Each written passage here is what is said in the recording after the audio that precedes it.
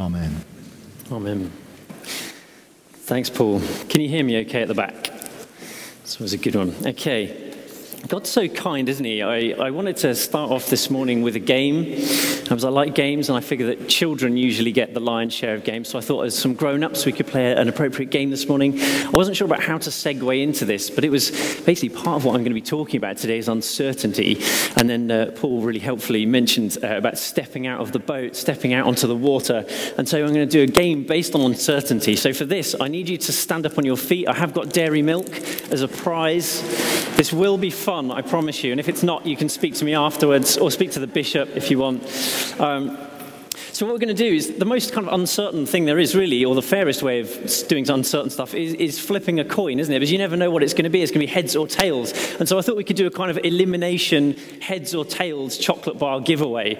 Okay, what you're going to do is each time I flip the coin, you're going to pick either heads or tails. If you're heads, you need to do this or that or something that looks a bit like an H, just so that we can identify and we know what you've actually chosen. If you want to pick tails, you need to do some kind of T shape. Could be that, could be that.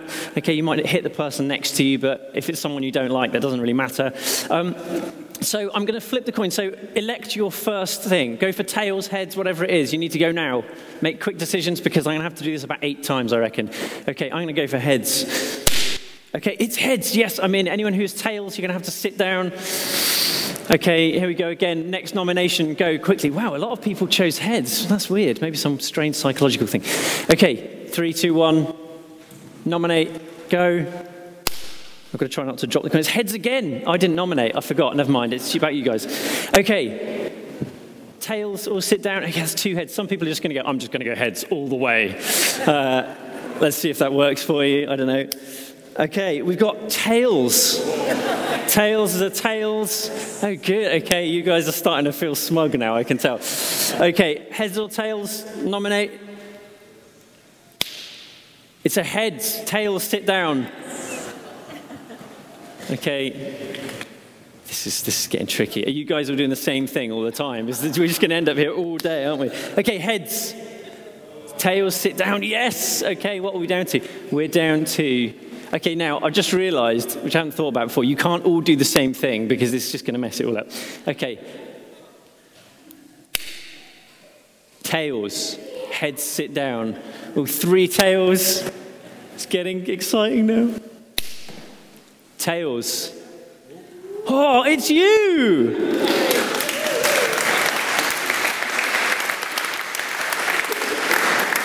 I love the way we clap, like she's achieved something. Yeah. So it's chance, that's the point, it's uncertainty. Anyway, that will hopefully make a bit of sense as I go on. So this morning I've got the privilege of preaching to you guys, and it's the first of 3-part series on faith in film. And so we're actually going to be playing little clips of a film as we go along. It's been a nightmare to kind of try and work out how to preach from a film and all of that, but hopefully you guys will get something out of this because God is really good all the time. I've chosen to preach today on a film called Pleasantville. And Pleasantville is a 1998 film that came out the same time as Truman Show. It's got similar undertones, overtones, but it's a bit overshadowed. I think it's a great film, and I'm going to show clips, which means that hopefully, if you've never seen it before, which is probably most of you, you'll still get where I'm going. But for the benefit of those of you that haven't seen Pleasantville before, I'm going to play the first clip, which gives you the trailer, and that gives you a kind of feel for what it's about. So if we can run the trailer clip, that would be brilliant.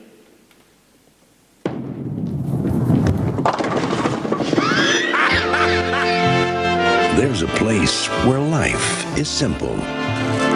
People are perfect. And everything is black and white. Honey, I'm home. It's a place that's as far from reality as we can imagine. How about some marshmallow rice squares? Those are swell. But maybe it's a lot closer Let me see that. than we think. What happened? I'm not sure. Look at me. I'm pasty. Good morning, kids. Better get a move on or you'll be late for school. I put blueberries in them just the way you like. We're in Pleasantville? No! We're supposed to be in school. We're supposed to be in color? What's all the commotion? Who's that? I didn't think you'd want to come here until we've been pinned for a little while. You can pin me anytime you want to. Or maybe I should just pin you. She's a fine young woman. She would never do anything for us to be concerned about. From the creator of Big and Dave. What are you doing to these people? You can't do this to them. You're messing with their whole universe. Maybe it needs to be messed with, David. Comes a story about the loss of innocence. I brought you something from the library. Gee whiz. And the power of change. What's outside of Pleasantville? There's some places where the road keeps going.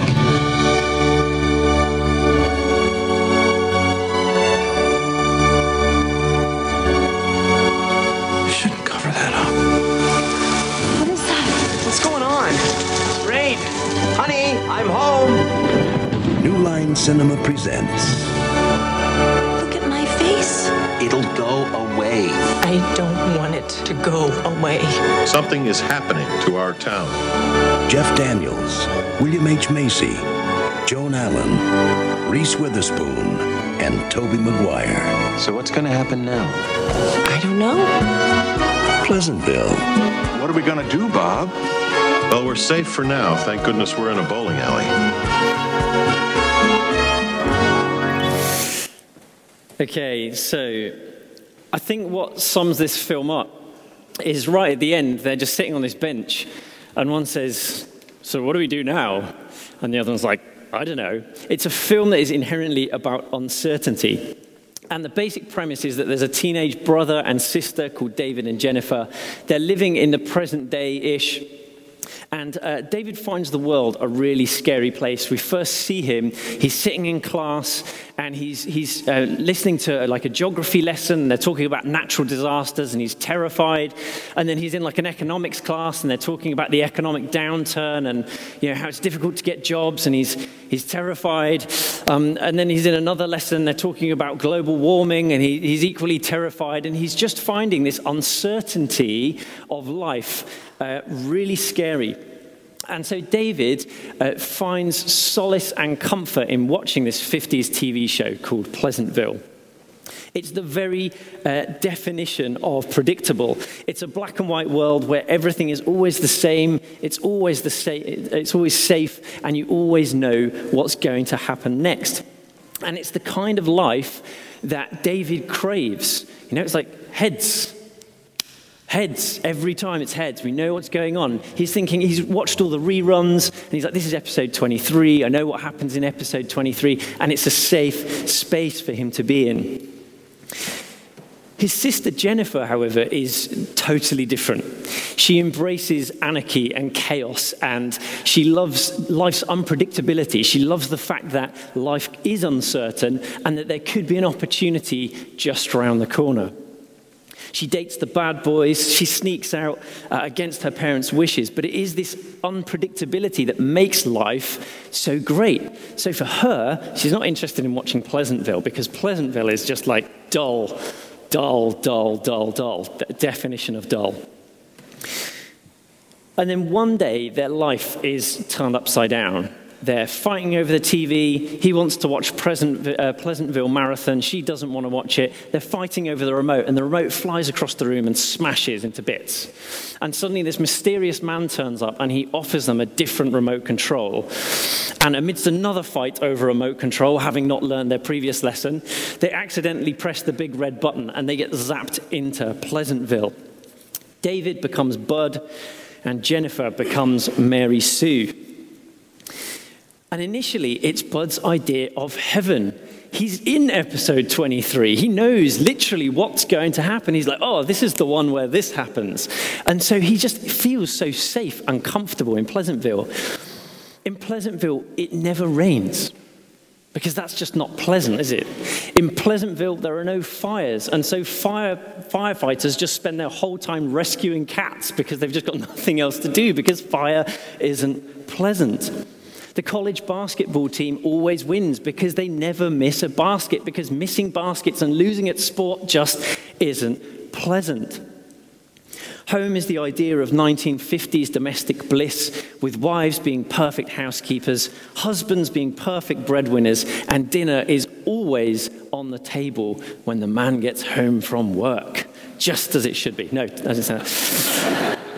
I didn't say that. In Pleasantville, no one ever goes to the toilet because that's unpleasant, and double beds don't exist because sex doesn't exist because that's too unpleasant as well. It's just not pleasant. Mary Sue, however, finds this relentless pleasantness just intolerable. She begins to introduce anarchy into Pleasantville. Suddenly they're seeing things and knowing things that they'd never seen before. And her first move is to flirt with this innocent teenage boy.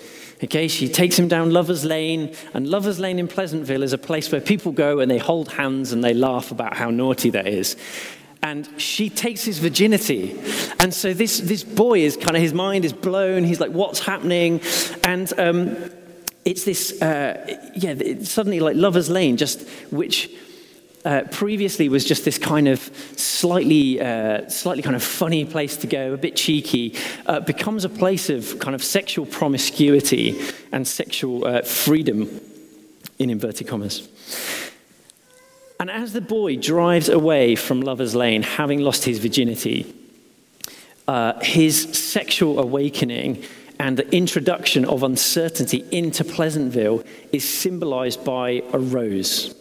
So he suddenly sees, he's walking along in this black and white world, and he suddenly sees this bright, red, fluorescent, glowing, lush, red rose. And he's like, what is that? This is a pivotal moment in the film.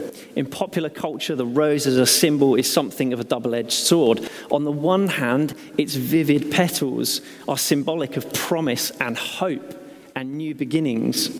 But on the other hand, the thorns represent defense, loss, and thoughtlessness. And the question then, for the rest of the film, which really hangs over it, is unpredictable Technicolor favorable to predictable monochrome? Is unpredictable Technicolor favorable to predictable monochrome? So as the film moves forward, the predictability of Pleasantville begins to crumble. And the world is irrevocably changed, both for good and for bad. This is illustrated brilliantly by our next clip, which I'll cue in just a second. And it shows what happens when Pleasantville experiences its first ever fire. It's comedy genius. You'll see it in a minute. I'm going to apologize on two counts. One, the quality of this clip isn't fantastic, and also there is a brief swear word. So if you don't want to hear that, put your fingers in your ears for the first 10 seconds and you'll be fine. So can we run the clip, please?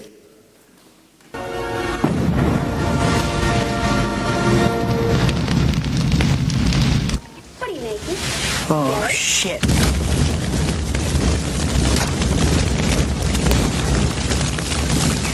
God.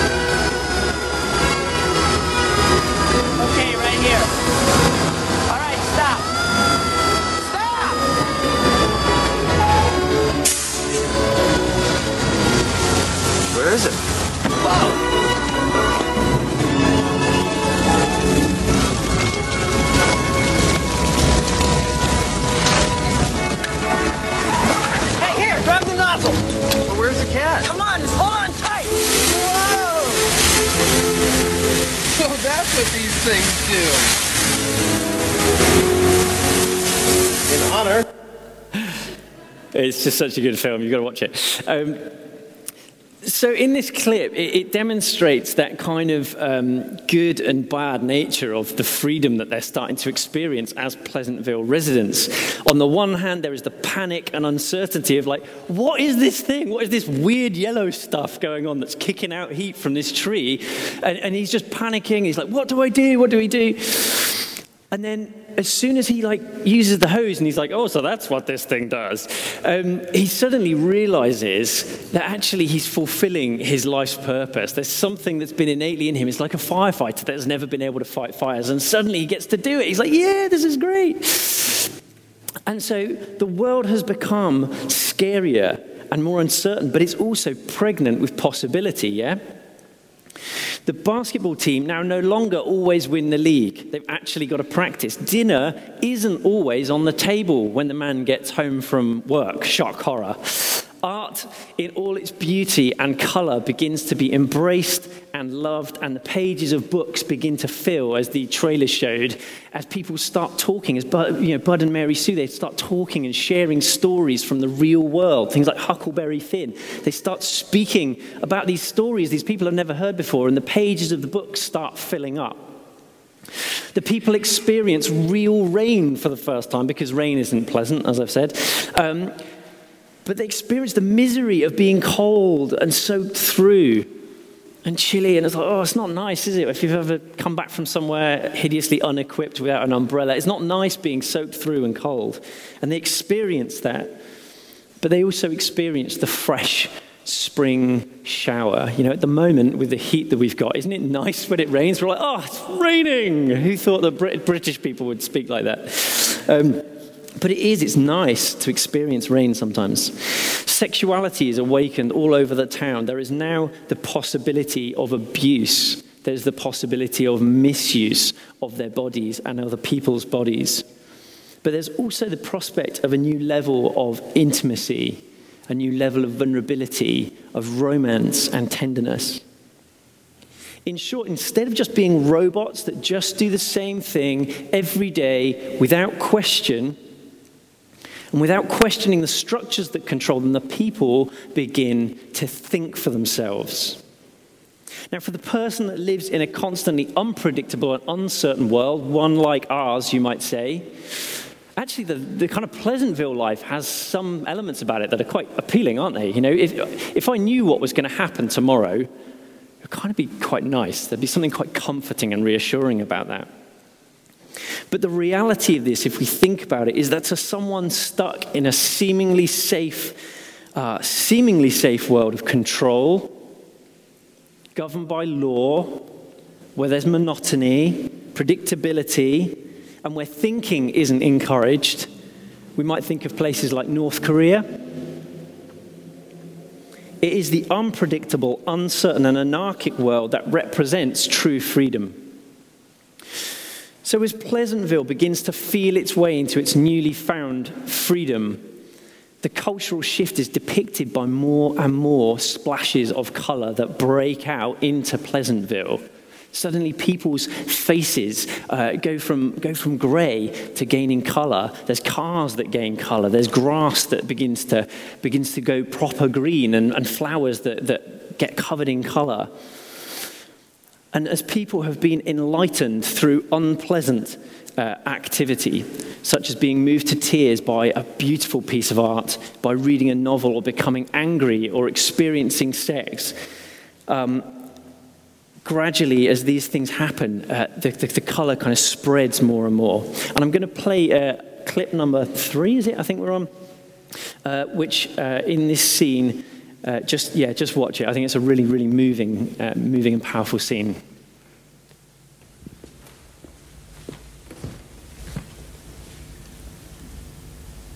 Are you okay?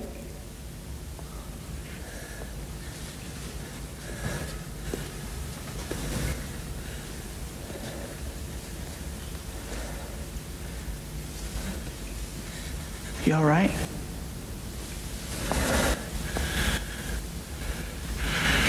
What am I going to do? Can't go out there this way. How can I go out there this way?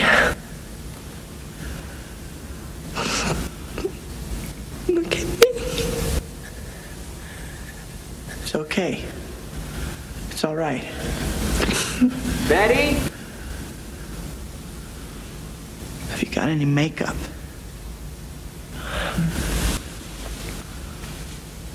In my handbag?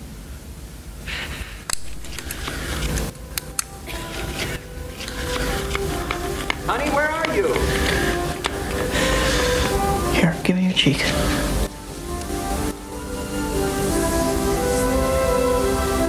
Here, give me the other. There. That's good. Lift your chin. Is it working? Yes.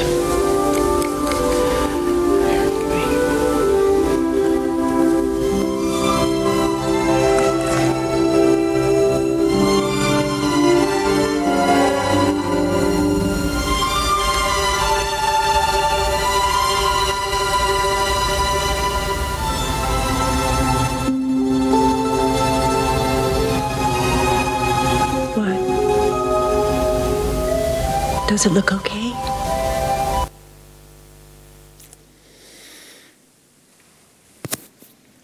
So in this scene, Bud's mum has, at this point, kind of rejected a life of pleasant mediocrity. She's opted for a messier life, a life that involves choice and moral ambiguity, risk. She could get it wrong. It's uncertain. She doesn't know what tomorrow is going to hold anymore. And her skin has changed color. Her skin now betrays her and reveals her as one that the establishment should look out for. She's a potential troublemaker, an instigator of change. This visual representation of liberation begins to divide the whole community as the pro-freedom party appear in bright technicolor in contrast to the other people who are still in black and white. Those people that are the original Pleasantville residents, fearful of change, they're fearful, they're eager to keep Pleasantville pleasant. And many of them have a vested interest in maintaining the status quo. And the establishment react with fear at the threat of change. And society, one might call it the world, using biblical language, begins to turn on those who speak out and seek freedom. This is a familiar pattern that we see woven through the Gospels. When Jesus, particularly towards the end of his ministry, subverts those in power, that is the Sanhedrin, the Jewish leaders, and Rome. He was in essence saying to the people, just as Bud and Mary Sue said to the residents of Pleasantville, there is more to life than what your ears can hear, what your eyes can see, and what you can touch with your hands. You know, Rome may want to keep the world a pleasant, uneventful shade of grey, but I'm here so that you might see that there is another world which lies behind our world. It's a world as close as your skin that you can't necessarily see or taste or touch. It's called the kingdom of heaven. To the religious leaders, neither Jesus nor the coming kingdom was pleasant. Observing Jesus' shameless association with tax collectors, with prostitutes, with sinners, they feared what might happen if other people were to follow suit, departing from their ordered way of life. What if the Pharisees begin to associate with prostitutes? They're thinking. What if lepers start being invited into worship services? What if homeless people start being invited into worship services?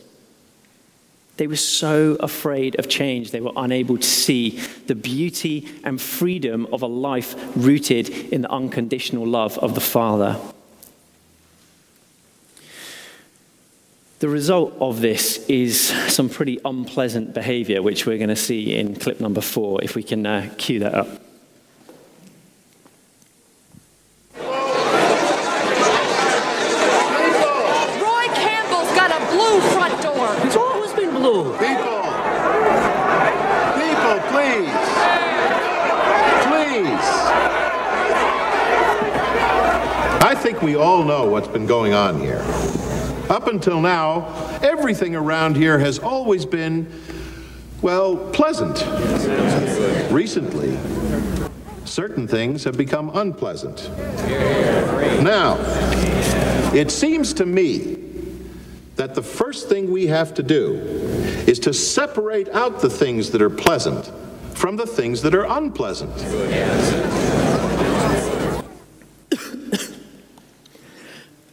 Excuse me. Scary stuff. In short, let's build a wall, yeah? Let's separate out Mexico from the USA. Let's separate Muslims from white people. Let's separate the homeless from the middle classes. We end up with the Holocaust. We end up with apartheid when this creeps in. At the moment in our world, there's a lot of fear. There's fear of change. There's fear of difference. There's fear of uncertainty. What's going to happen? I want to read you an excerpt from John's Gospel, John 7, 40 through to 46. If you've got a Bible, either phone app or thing, you're welcome to turn to that. But just to set the context, this is a scene where Jesus has stood up in the Feast of Tabernacles. And the Feast of Tabernacles is a celebration of God's provision. It's a celebration of the God who provided water from a stone in the wilderness. And then Jesus stands up in the middle of this and he says, "Let anyone who is thirsty come to me and drink." Controversial stuff. So John 7, from verse 40, it says, "On hearing his words, some of the people said, 'Surely this man is the prophet.' Others said, 'He's the Messiah.' Still others asked, 'How can the Messiah come from Galilee? Does not Scripture say that the Messiah will come from David's descendants and from Bethlehem, the town where David lived?' Thus the people were divided because of Jesus. Some wanted to seize him, but no one laid a hand on him.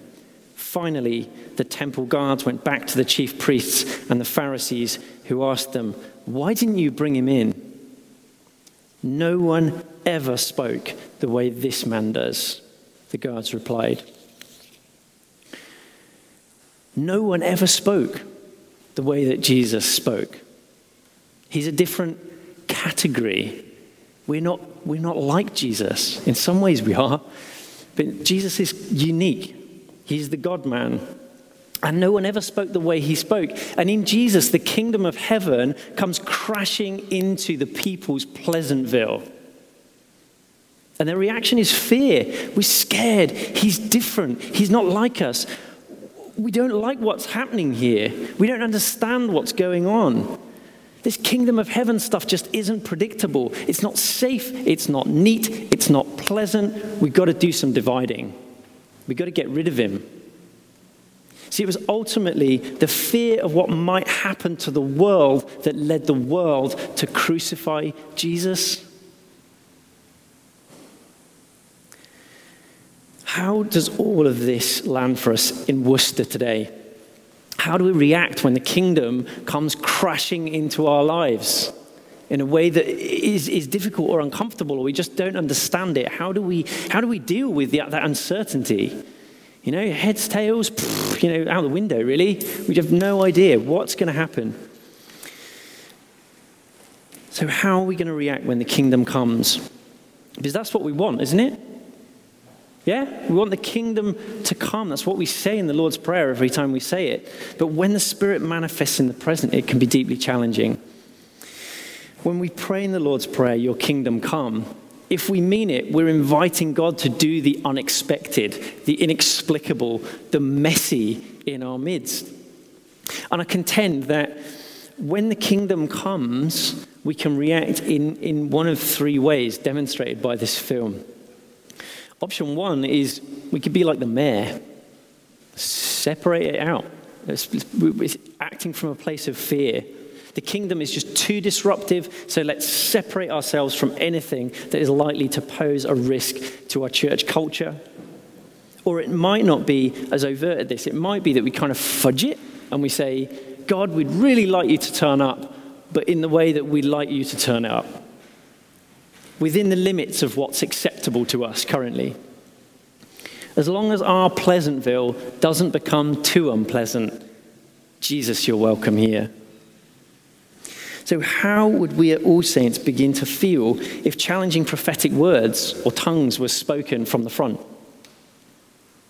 Or if healings or unexpected manifestations of the Holy Spirit became a regular thing. On Pentecost, people thought the disciples were drunk. They had no idea what was going on. No idea at all. And people were scared. There was a mixture of like perplexedness, and that's not a word, is it? Perplexedness, but you know what I mean. It's challenging. It's deeply challenging. And I just ask the question, are we ready for that, or are we going to react with fear? Option 2, like Bud's mother, is we hide. She had begun to reject Pleasantville's pleasantness. But as soon as it began to show her up as being different, as soon as it began to show her up as being countercultural, it's deeply challenging. As soon as the heat was on her and the people saw her as someone that was going to challenge the status quo, out comes the makeup. I'll pretend to just be like everyone else.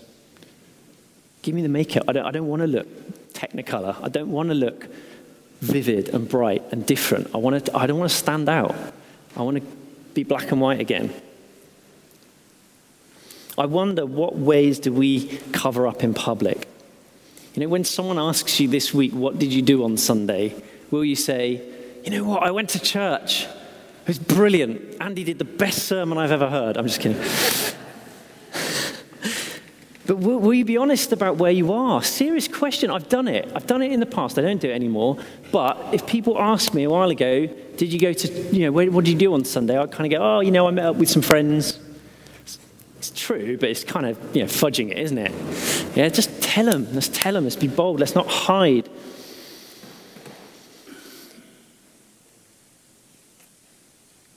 It's easy when the kingdom breaks out for us to react in ways which demonstrate fear or that we hide. But my prayer today is that we can take option 3.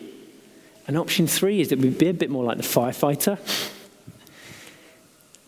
Love his face in that. I spent ages just trying to get the exact second where he had this delight on his face. But, he turns up, doesn't he, to this fire. And can you imagine what that would have been like? You've never seen fire before, and suddenly a tree spontaneously combusts. You're responsible. You're the firefighter. You're on duty that day, and it's your job to put it out. You've never seen one before. You don't know how it works. You don't know what you're doing. And I think we can feel like that when spiritual stuff starts happening in our presence. We can go, whoa, what is going on here? We can do that. We can even, as Christians, we can get worried about that kind of thing. But as soon as he realizes what he's meant to do, as soon as he realizes who he's meant to be, it's like, my identity is a firefighter. I'm meant to fight fires. I know how to fight fires. So that's what this thing is for.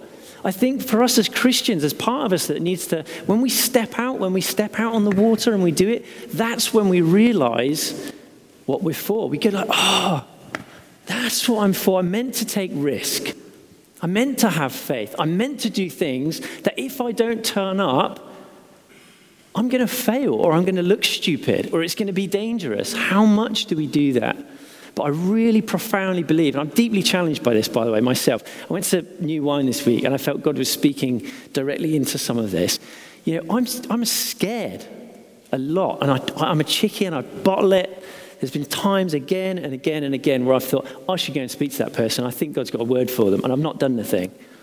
I've been disobedient, and that's all it is. But I really believe that as a church, that's where we're going. Let's embrace that call to be technicolor, vivid people. Let's pray. I want to pray for us, if I may.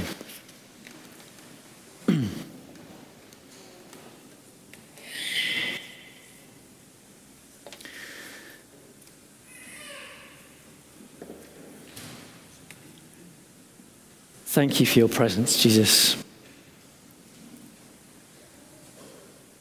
Thank you that you love us deeply. Thank you, Jesus, that you modeled what it looks like to live a life of technicolor vibrancy, a life of beauty and risk and danger, that you put yourself on the cross for a greater purpose. that moment of the cross, if there is ever a technicolor moment in history, that is the one which is just too bright to look at.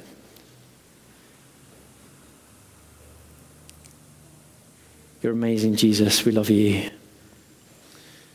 And Lord, when your kingdom comes and we see things and we hear things and we touch things that are of the kingdom, and we react with fear and we push people away, or we separate things out, or we try and distance ourselves from what you're doing, Lord, forgive us. Lord, when we hide, when we choose to try and fit in and look like everyone else in Pleasantville, when we put the makeup on, would you forgive us, Lord? Help us to walk around with our head held high as followers of Jesus, that people know that we're followers of Jesus. Forgive us, Lord, for when we put the makeup on and pretend to be just like everybody else. And Lord, my prayer for today, for myself as much as for everybody here, Lord, would you help us to embrace the kingdom, to embrace the messiness, to embrace the uncertainty, to embrace a life where we're stretched and we're uncomfortable, where we take risks, where we do things where if you don't show up, we're going to be really stuck. Because that's what faith looks like.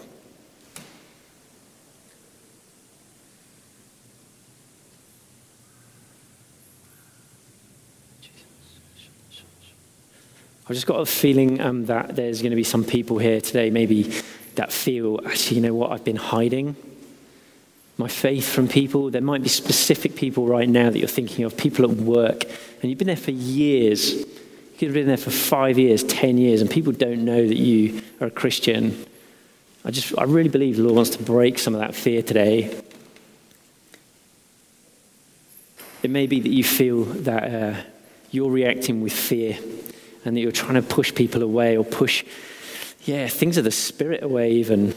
Actually, things around spiritual gifts, the prophetic, whatever it might be, that you've kind of got a bit of fear about that and you push it away. Again, I think the Lord wants to break some of that. If that's you today, we'd really love to just pray for you. I'll make sure there's some people at the side who can pray for you in that after the service. But Lord Jesus, we thank you that you speak, even through film. Who thought it? But thank you that you speak, Lord. And I pray your blessing upon us now as we reflect on what it is that you've been speaking to us. In Jesus' name, amen.